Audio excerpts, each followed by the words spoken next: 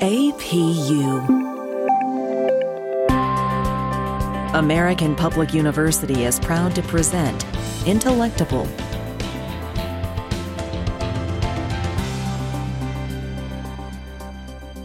Welcome to the podcast, Intellectable. I'm your host, Dr. Gary Deal. Today, we're talking about the mysteries of free will. My guest today is Dr. Bjorn Mercer. Bjorn is department chair in the School of Arts, Humanities, and Education at American Public University. And full disclosure, my listeners will know that Bjorn is a repeat guest. Bjorn and I have done several podcasts in the past, including topics on ethics and morality and a variety of different issues. So always a pleasure to talk to you, Bjorn. Welcome to Intellectable, and thank you for being our guest today. No, I'm excited to be here. Free will is both exciting, confusing. So I want to kind of set the stage with what inspired this conversation, and you and I had sort of shared some ideas and exchanged perspectives over email. And it came from the discussion that was really born out of some writings, a book, podcast discussions, and a number of lectures from Dr. Sam Harris, who is a neural expert and author and public speaker, podcast host on various subjects, not the least of which is free will. And in my view, what we had talked about is that Harris puts forth a perspective that leans heavily on the basic physics of the universe that argues that free will is an illusion. And I must admit that when you're thinking about it in strictly mechanical, rational terms, it's hard to object or disagree with. And yet I know that you and I, we have some daylight between us in how we see that. So I want to see if we can elucidate where those points might be. But in order to set the stage, I'd like to share with our listeners what Harris's primary argument is. I'm going to do the best to paraphrase and simplify that for the sake of our very brief podcast today. And hopefully it won't go too far astray of what Harris is really arguing. What Harris puts forth is the idea that everything going on between our ears, all of our thoughts, all of our emotions, and all of our resulting choices and behavior are the product of simple determinism. That is to say, cause and effect in the universe. Atoms interacting with atoms, molecules interacting with molecules, and a sort of domino effect that's quite simply from one cause state to an effect state. It's the input and the output.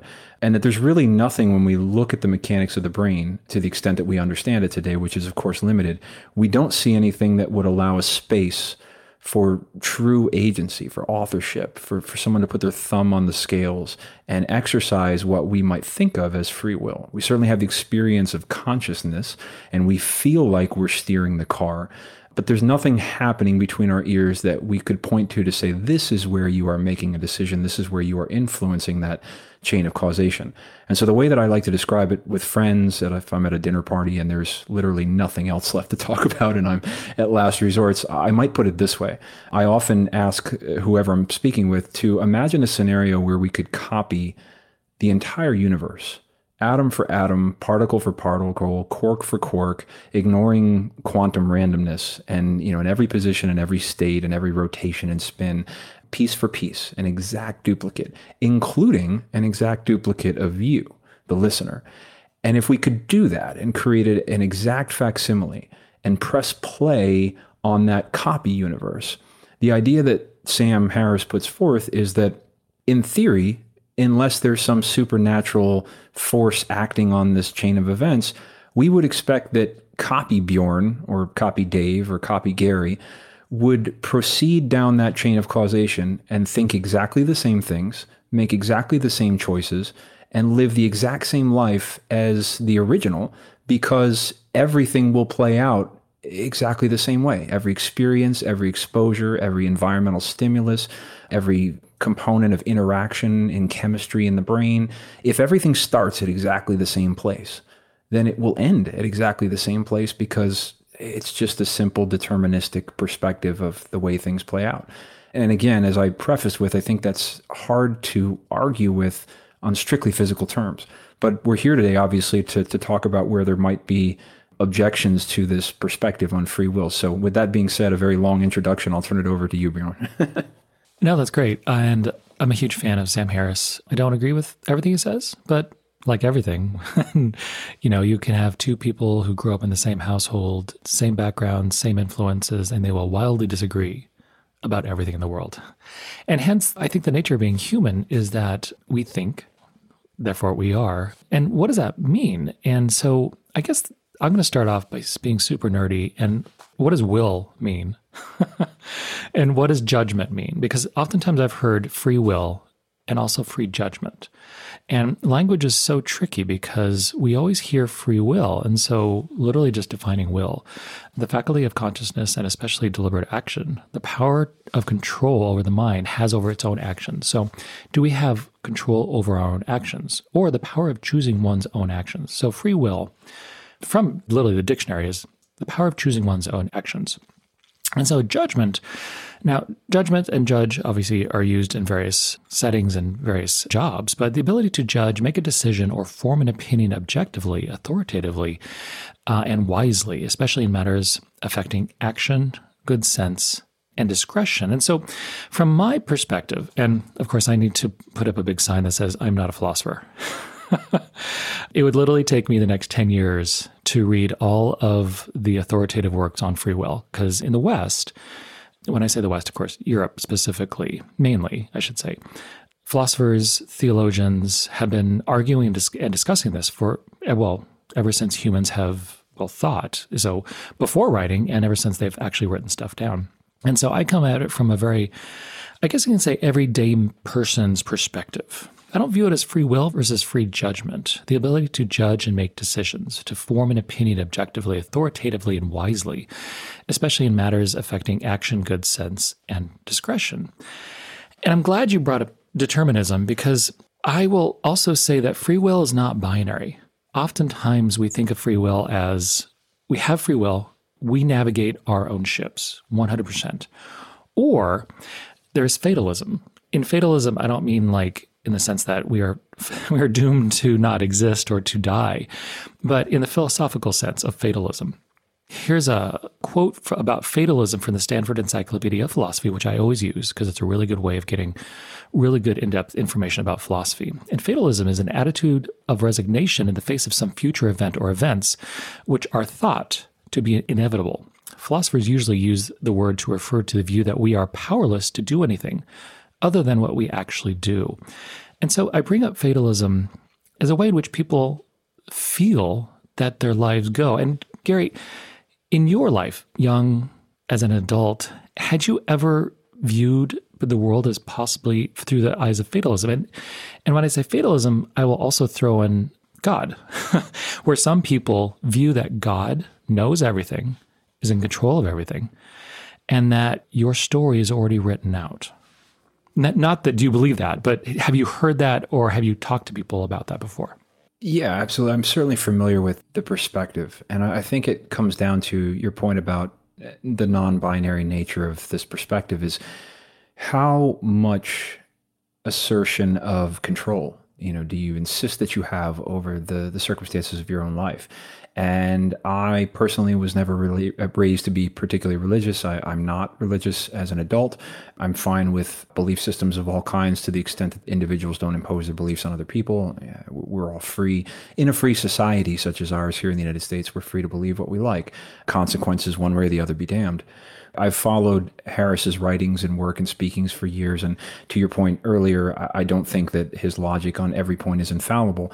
But I did find this argument compelling and particularly unsettling, because if you're someone who relishes a certain degree of control or feeling of control over your life, the idea suddenly that you're presented with an argument which suggests that you don't have the type of control that you think you have is really quite unnerving. The idea that for years I assumed that free will meant what most people, I would assume listening to this podcast, think it means. The idea that I can choose what I'm going to do next, what I'm going to say next on matters of the utmost importance, like whether to kill people or to help people, who to marry, who to love, whether to have children or not. And on the most trivial matters, which of course, Harris does in his podcasts and thought experiments on things like pick an ice cream flavor or pick a city, and just to demonstrate how free will seems to evaporate right before your very eyes as you're sort of undertaking these exercises. And so I won't, in the interest of our time, I won't try to reenact them here with our listeners, but I will make sure that we post a link to Harris's podcast in our description so that if you want to find out more about what he uses as experiments to demonstrate this phenomenon, you can see it. And to be fair, it is quite compelling when you go through it. But back to my earlier point, I think it it shakes one to the core to think about the idea that we might not be the author of our thoughts and behaviors in the way that we feel like we are, in the experience that we have, that I can choose one way or the other. And the question is, if you could go back, pick a different city or pick a different ice cream flavor, did you really have the free will that you felt like you had to pick anything you wanted? And again, as someone who appreciates the wisdom of the scientific method on which Harris's arguments are predicated and on which they rely, it's hard to argue yourself out of that without resorting to something ethereal or supernatural that would impose some type of intervention on the normal chain of causation in the mind.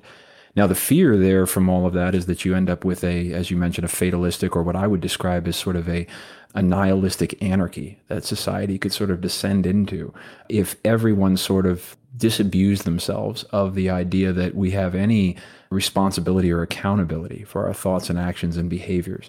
Because if everyone woke up tomorrow and agreed with the premise that we have no free will and that we are no more able to decide our own actions than I'm able to decide your actions, where do we end up on the stage of moral accountability in our society? And so I think it's necessary that we behave in a way such that we recognize accountability is still important and moral accountability is still important. And I don't think, as Harris has argued as a follow-up point to his arguments about free will being an illusion, I don't think that it's necessary that even accepting or at least being open to the idea that free will is an illusion must lead you to a point of nihilism where you decide, well, nothing matters. It doesn't matter whether I try to be a good person or to care or to make good decisions because I don't have any say in the matter.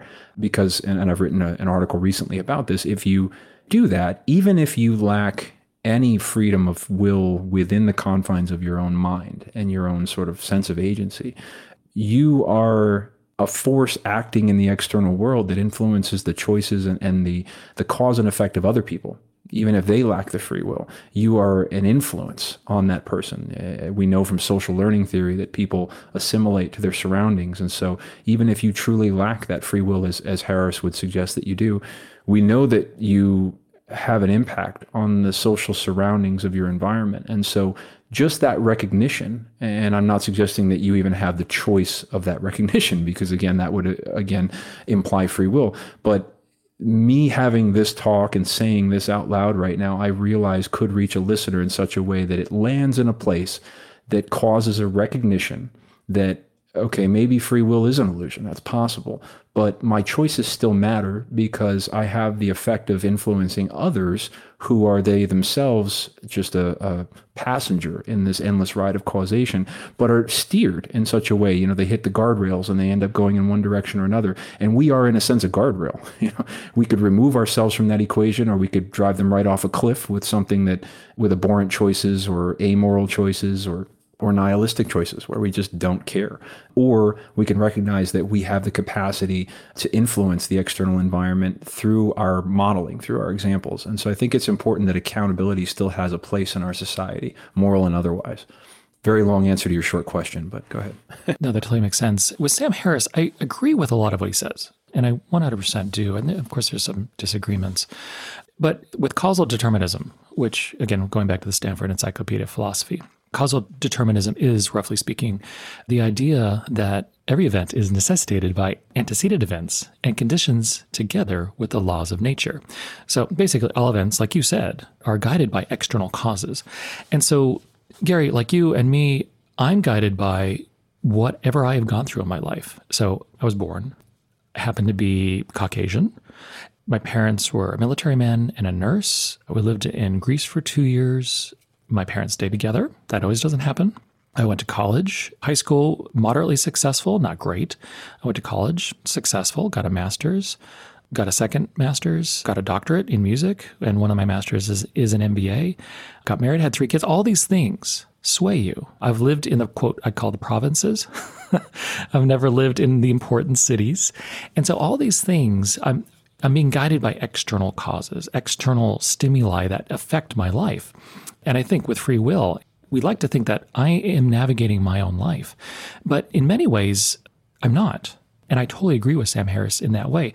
But I would also disagree in the sense that I believe more in free judgment. Again, going back to that, the ability to judge, make a decision, or form an opinion objectively, authoritatively, and wisely, especially in the matters affecting action, good sense, or discretion. However, if you don't have a good set of reflection, if you can't reflect on your own life and who you are and where you came from, then you might, quote, go on automatic.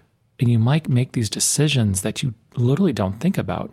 You might react to stresses in ways that you don't think about. And so that's where I agree with Sam Harris, where sometimes we do act in ways which really don't demonstrate free will. And I really like what Sam Harris posed in the one podcast that he had about free will is like, think of a movie. And so as you were talking, I was trying to think, what would I think in that Sam Harris example? And so the movies that came to my mind were Infinity War. I thought of Goonies. And then I thought of Battle Royale. Bloody, crazy movie. And then as you were talking, I was like, why did Battle Royale get into my mind? I literally haven't seen it in like 4 years. It's not that Infinity War made me think of it. Goonies didn't make me think of Battle Royale. And that's where like the complexities of the mind just go crazy. Where like, why did that, of the hundreds of movies I've seen in my life, in the Sam Harris experiment, to me, it's not more free will, but versus how muddled our minds are. If we were a computer, we could literally say, choose random movie of the 500 we've seen, and it'll choose it. But in our minds, we can only think of, honestly, what we just saw, or what at Battle Royale, what randomly came to my mind. And why is that? Is that free will? Yeah, I would agree it's not. Right. We've been speaking today with Dr. Bjorn Mercer about the mysteries of free will. We'll be right back after a short break. At American Public University, we believe that higher education can unlock higher purpose. So we offer 200 modern programs for those who want to make a difference. And we believe education must adapt to students' needs. That's why we've made it accessible through online classes and flexible with monthly program starts. American Public University, within reach, without limits. Learn more at americanpublicu.com. And we're back. We're speaking today with Dr. Bjorn Mercer about the mysteries of free will. I was just going to say, I think what you're speaking to are the endless complexities that are inherent in the cause and effect chain in our minds that we need not necessarily be able to trace and map out with perfect specificity in order to accept the argument that they're nonetheless bound to the laws of physics insofar as determinism would require that every effect be preceded by a cause. Because if you're going to argue that there are effects that are without a cause, then again, you're now stepping into the realm of the metaphysical and the ethereal or the supernatural, because what we know about our universe is that everything that happens is preceded by something else that happened before it, right back to the Big Bang and so on and so forth. But to your point, our chains of causation are far more, I could knock the water bottle off my desk right now and we'd say, well, what caused that? Well, I knocked it off with my hand. But, if I were to say, well, think of an ice cream flavor or a movie, as you said, and I were to think of a movie, the fact that I ate spare ribs last night may or may not have had any influence. It may have been independent of the chain of causation that led me to think of a movie or led you to think of Infinity War, versus your experience in Greece or how much money you had or why you thought of Battle Royale. We may not even be able to point to those causal elements to say, oh, this is the chain of causation. We may not even be consciously aware of that. But we can nonetheless say with scientific confidence that there is some chain of causation, even if it's elusive to us, that would ultimately culminate in that expression of an idea or a thought or emotion. And I think that the lack of control that we have over our mind's thought processes and choice is no better exemplified in any scenario I can think of than in meditation. I am not a meditative expert, or I wouldn't even go so far as to say an experienced meditator. I am a complete novice when it comes to this, but I have attempted it on numerous occasions. Sam Harris, in addition to his other work, also has a meditation app and encourages people to practice this. It seems like a healthy hobby to engage in or something to do if you can work your way into it. I have always struggled with it, and for those listeners who may have no experience with it, if you question how much of a passenger you are in the ambiguities of your mind, you need only try to sit in a room by yourself quietly and empty your mind for 60 seconds to realize how hard that is to do, even if you want to. It is insanely frustratingly difficult to do this. And so the basic premises of this mindfulness meditation, there's many different styles and circumstances. Some do it with music and some do it with other types of environmental cues. But perhaps the most mundane or simplistic is just to sit somewhere quiet without any distractions, without any sounds or visual cues or noises, and just find a comfortable place to sit down. It can be on the floor or in a chair, and just close your eyes and try to empty your mind of all conscious thought. In other words, just don't think anything. Just focus on the sound of your breathing in and out, and just try to do this for as long as you can.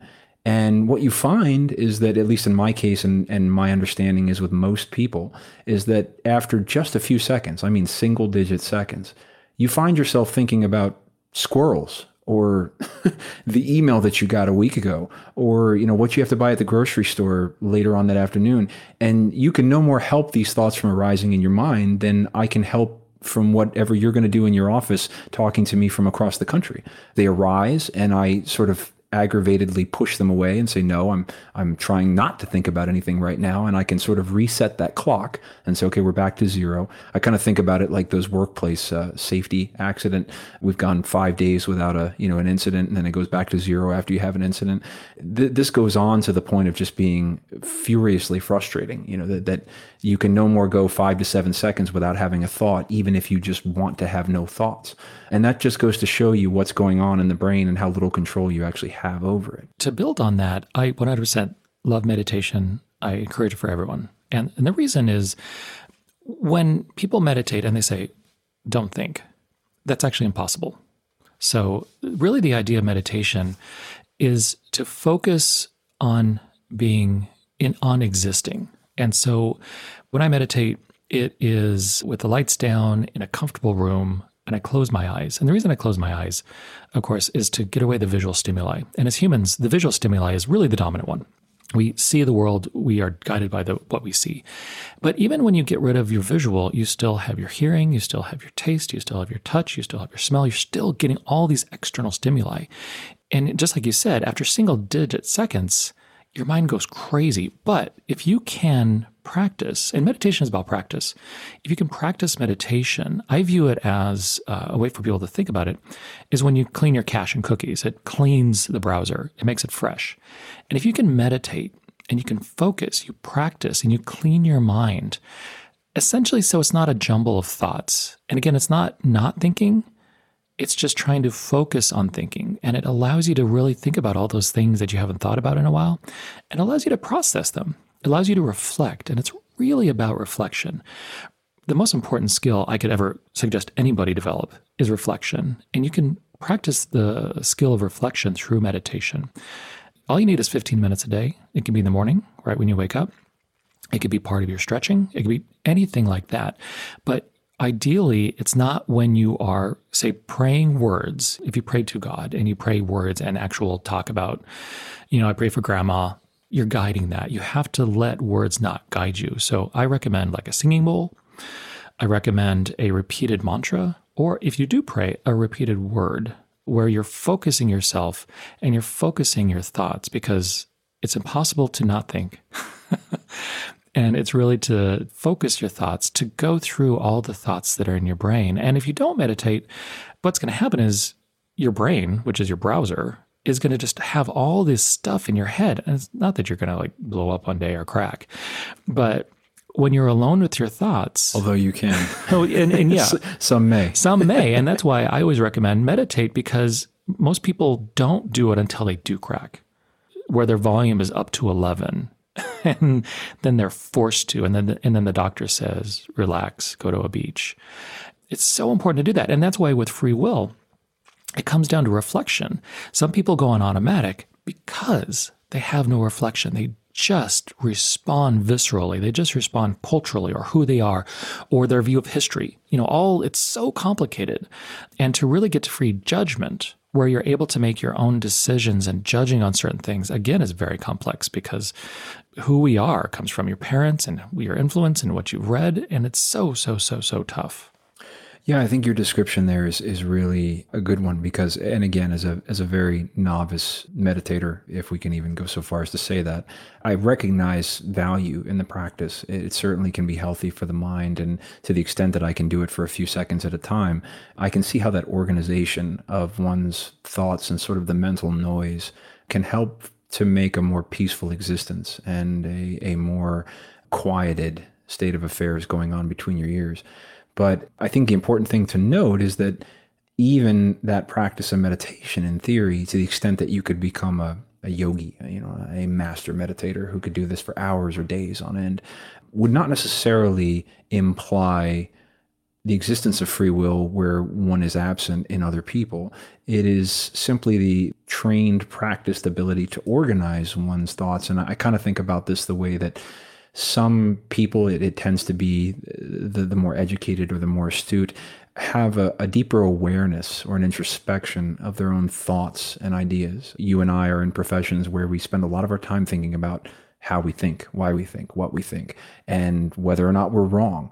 And the fact of the matter is there are a lot of people who don't spend any time doing this. And there's a ton of cognitive dissonance going on. So there's really very little awareness of, ideas and values and beliefs, and some that are completely contradictory or totally mutually incompatible. I think that you and I spend a lot of our time, by virtue of being scholars and academics, thinking about why we might think certain things and where those incongruities might lie and how we can reconcile them and so on and so forth. But even the extent to which we have that awareness, that elevated awareness through our training and our occupations and the work that we do, it still doesn't imply free will. It implies a greater awareness of what's going on between our ears, but it doesn't mean that we're necessarily authoring anything or making choices. We're just aware of the thoughts that are sort of happening. And I think that awareness allows for different branches of causation in that chain to emerge. And so that's the point that you got back to that you had referenced earlier, which is the fact that there's these endless influences on those chains of causality that are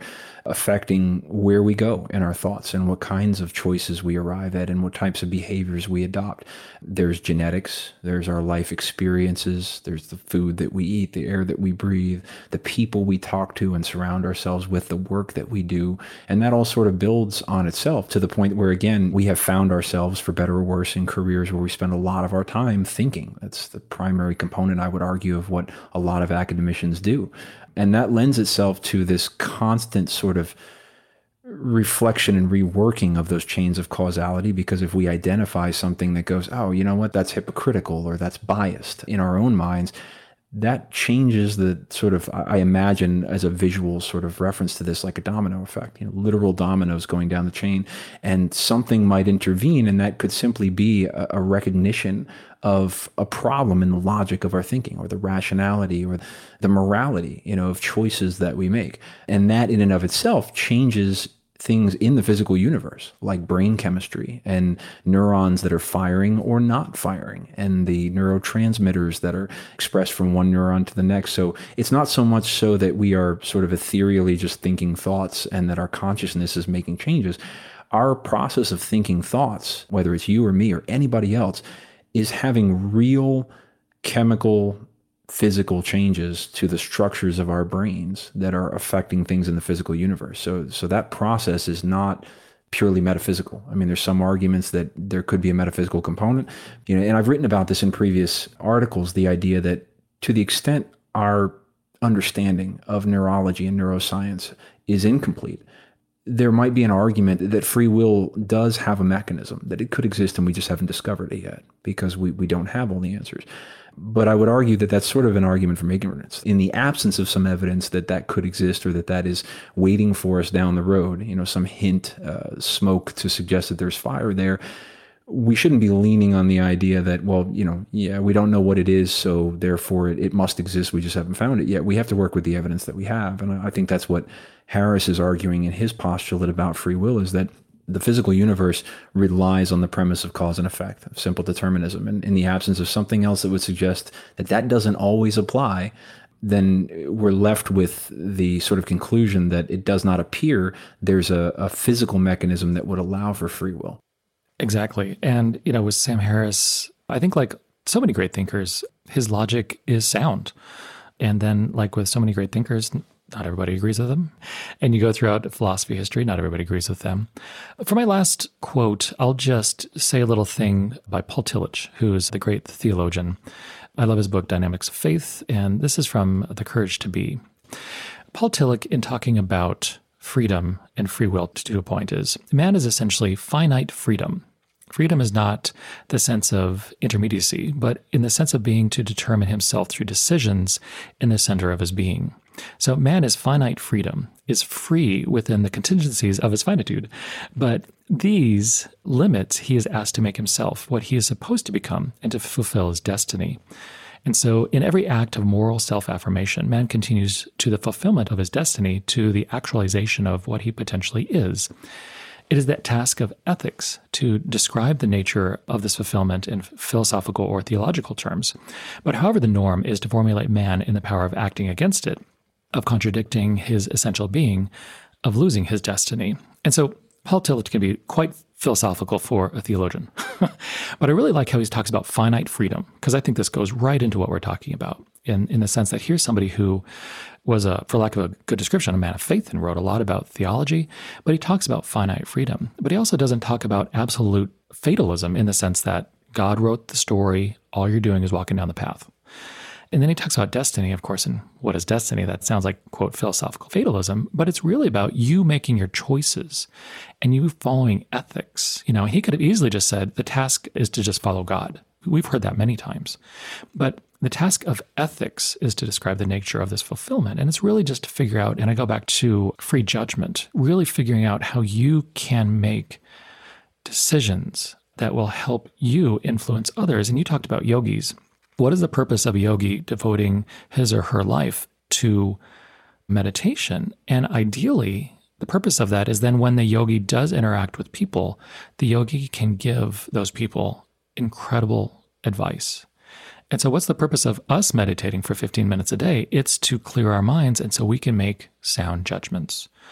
That's my final thoughts as far as free will. We could literally go on for hours, but I wanted to throw in that Paul Tillich quote. No, I think that's great. And I think that, again, contrary to the point that I think a lot of people feel disappointed or even depressed by the idea that free will is an illusion, that they feel like nothing matters anymore. I've had this encounter with numerous friends and colleagues when, if the light bulb comes on to the extent that they sort of see the scientific soundness of the argument coming from Harris, they kind of go, well, what the hell? Like, there's no point to any of this because I'm not making any choices. I'm just along for the ride. But I think, at least for me, there's a requirement that we maintain a sense of accountability, but there's also an encouragement toward ethics, good stewardship with our neighbors, and kindness to help other people, particularly if they're not making good choices with their lives, that comes from this idea. And I referenced this in my last article on the subject about why a lack of free will shouldn't lead to nihilism. And I use the analogy in the way that we think about children. If we find a child from a poor circumstance, high crime neighborhood where all of their role models are disreputable people that, are committing crimes and hurting other people and engaging in violence and doing things that most of us would think of as amoral and bad life choices. And then we have child B, sort of the opposite view, which would be someone who grows up in a good neighborhood and with good role models, loving, caring, kind parents and neighbors and friends and support groups and all of the things we would want and we would think would be promotive of healthy development. And then we're sort of just fast forwarding the clock 20 or 30 years, and we ask ourselves, what do we think these individuals might end up like?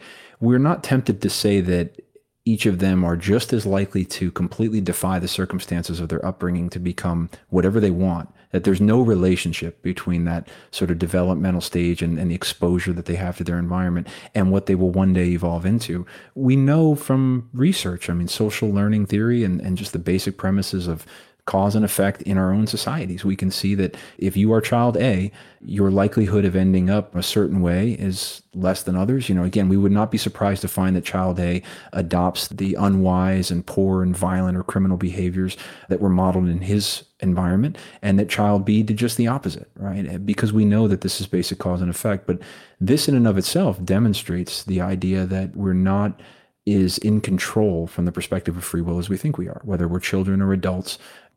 But when we see that people are not making good choices, there's a compassion that comes from that, at least in my view. And there's an urge to focus more, for example, with the criminal justice system. I did a podcast a few weeks ago with an expert from our university on this subject and the differences between retribution and rehabilitation, whether or not we should be focusing on punishment versus trying to help people and fix them and correct the problem behavior so that they can be constructive, law-abiding, good members of society.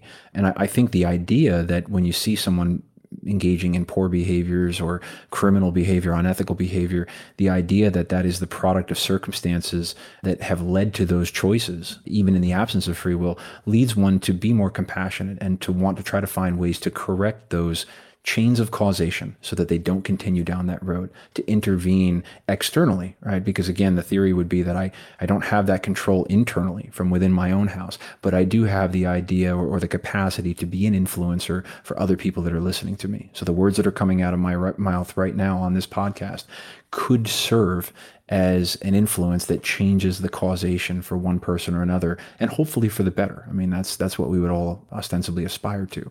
And so that gives me hope rather than a sense of pointlessness that would otherwise come from this, or at least in the minds of many people. And I hope that it does for our listeners.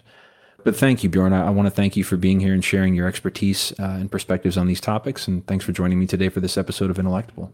And thank you, Gary, for having me here. And my final thing to say is, I like what you said about nihilism in the sense that I believe that nothing's important and everything's important. Don't stress about the little things because nothing's important, but everything is important, especially when it deals with interacting with other people. To be kind, we can choose to be kind. We can choose to make the right decisions when we interact and have interactions with people. I think this is an extraordinarily important subject, and it's not just for philosophy. It's just not for theology. It's for everyone. And to have these out there that are accessible is extremely important. So thanks for having me here.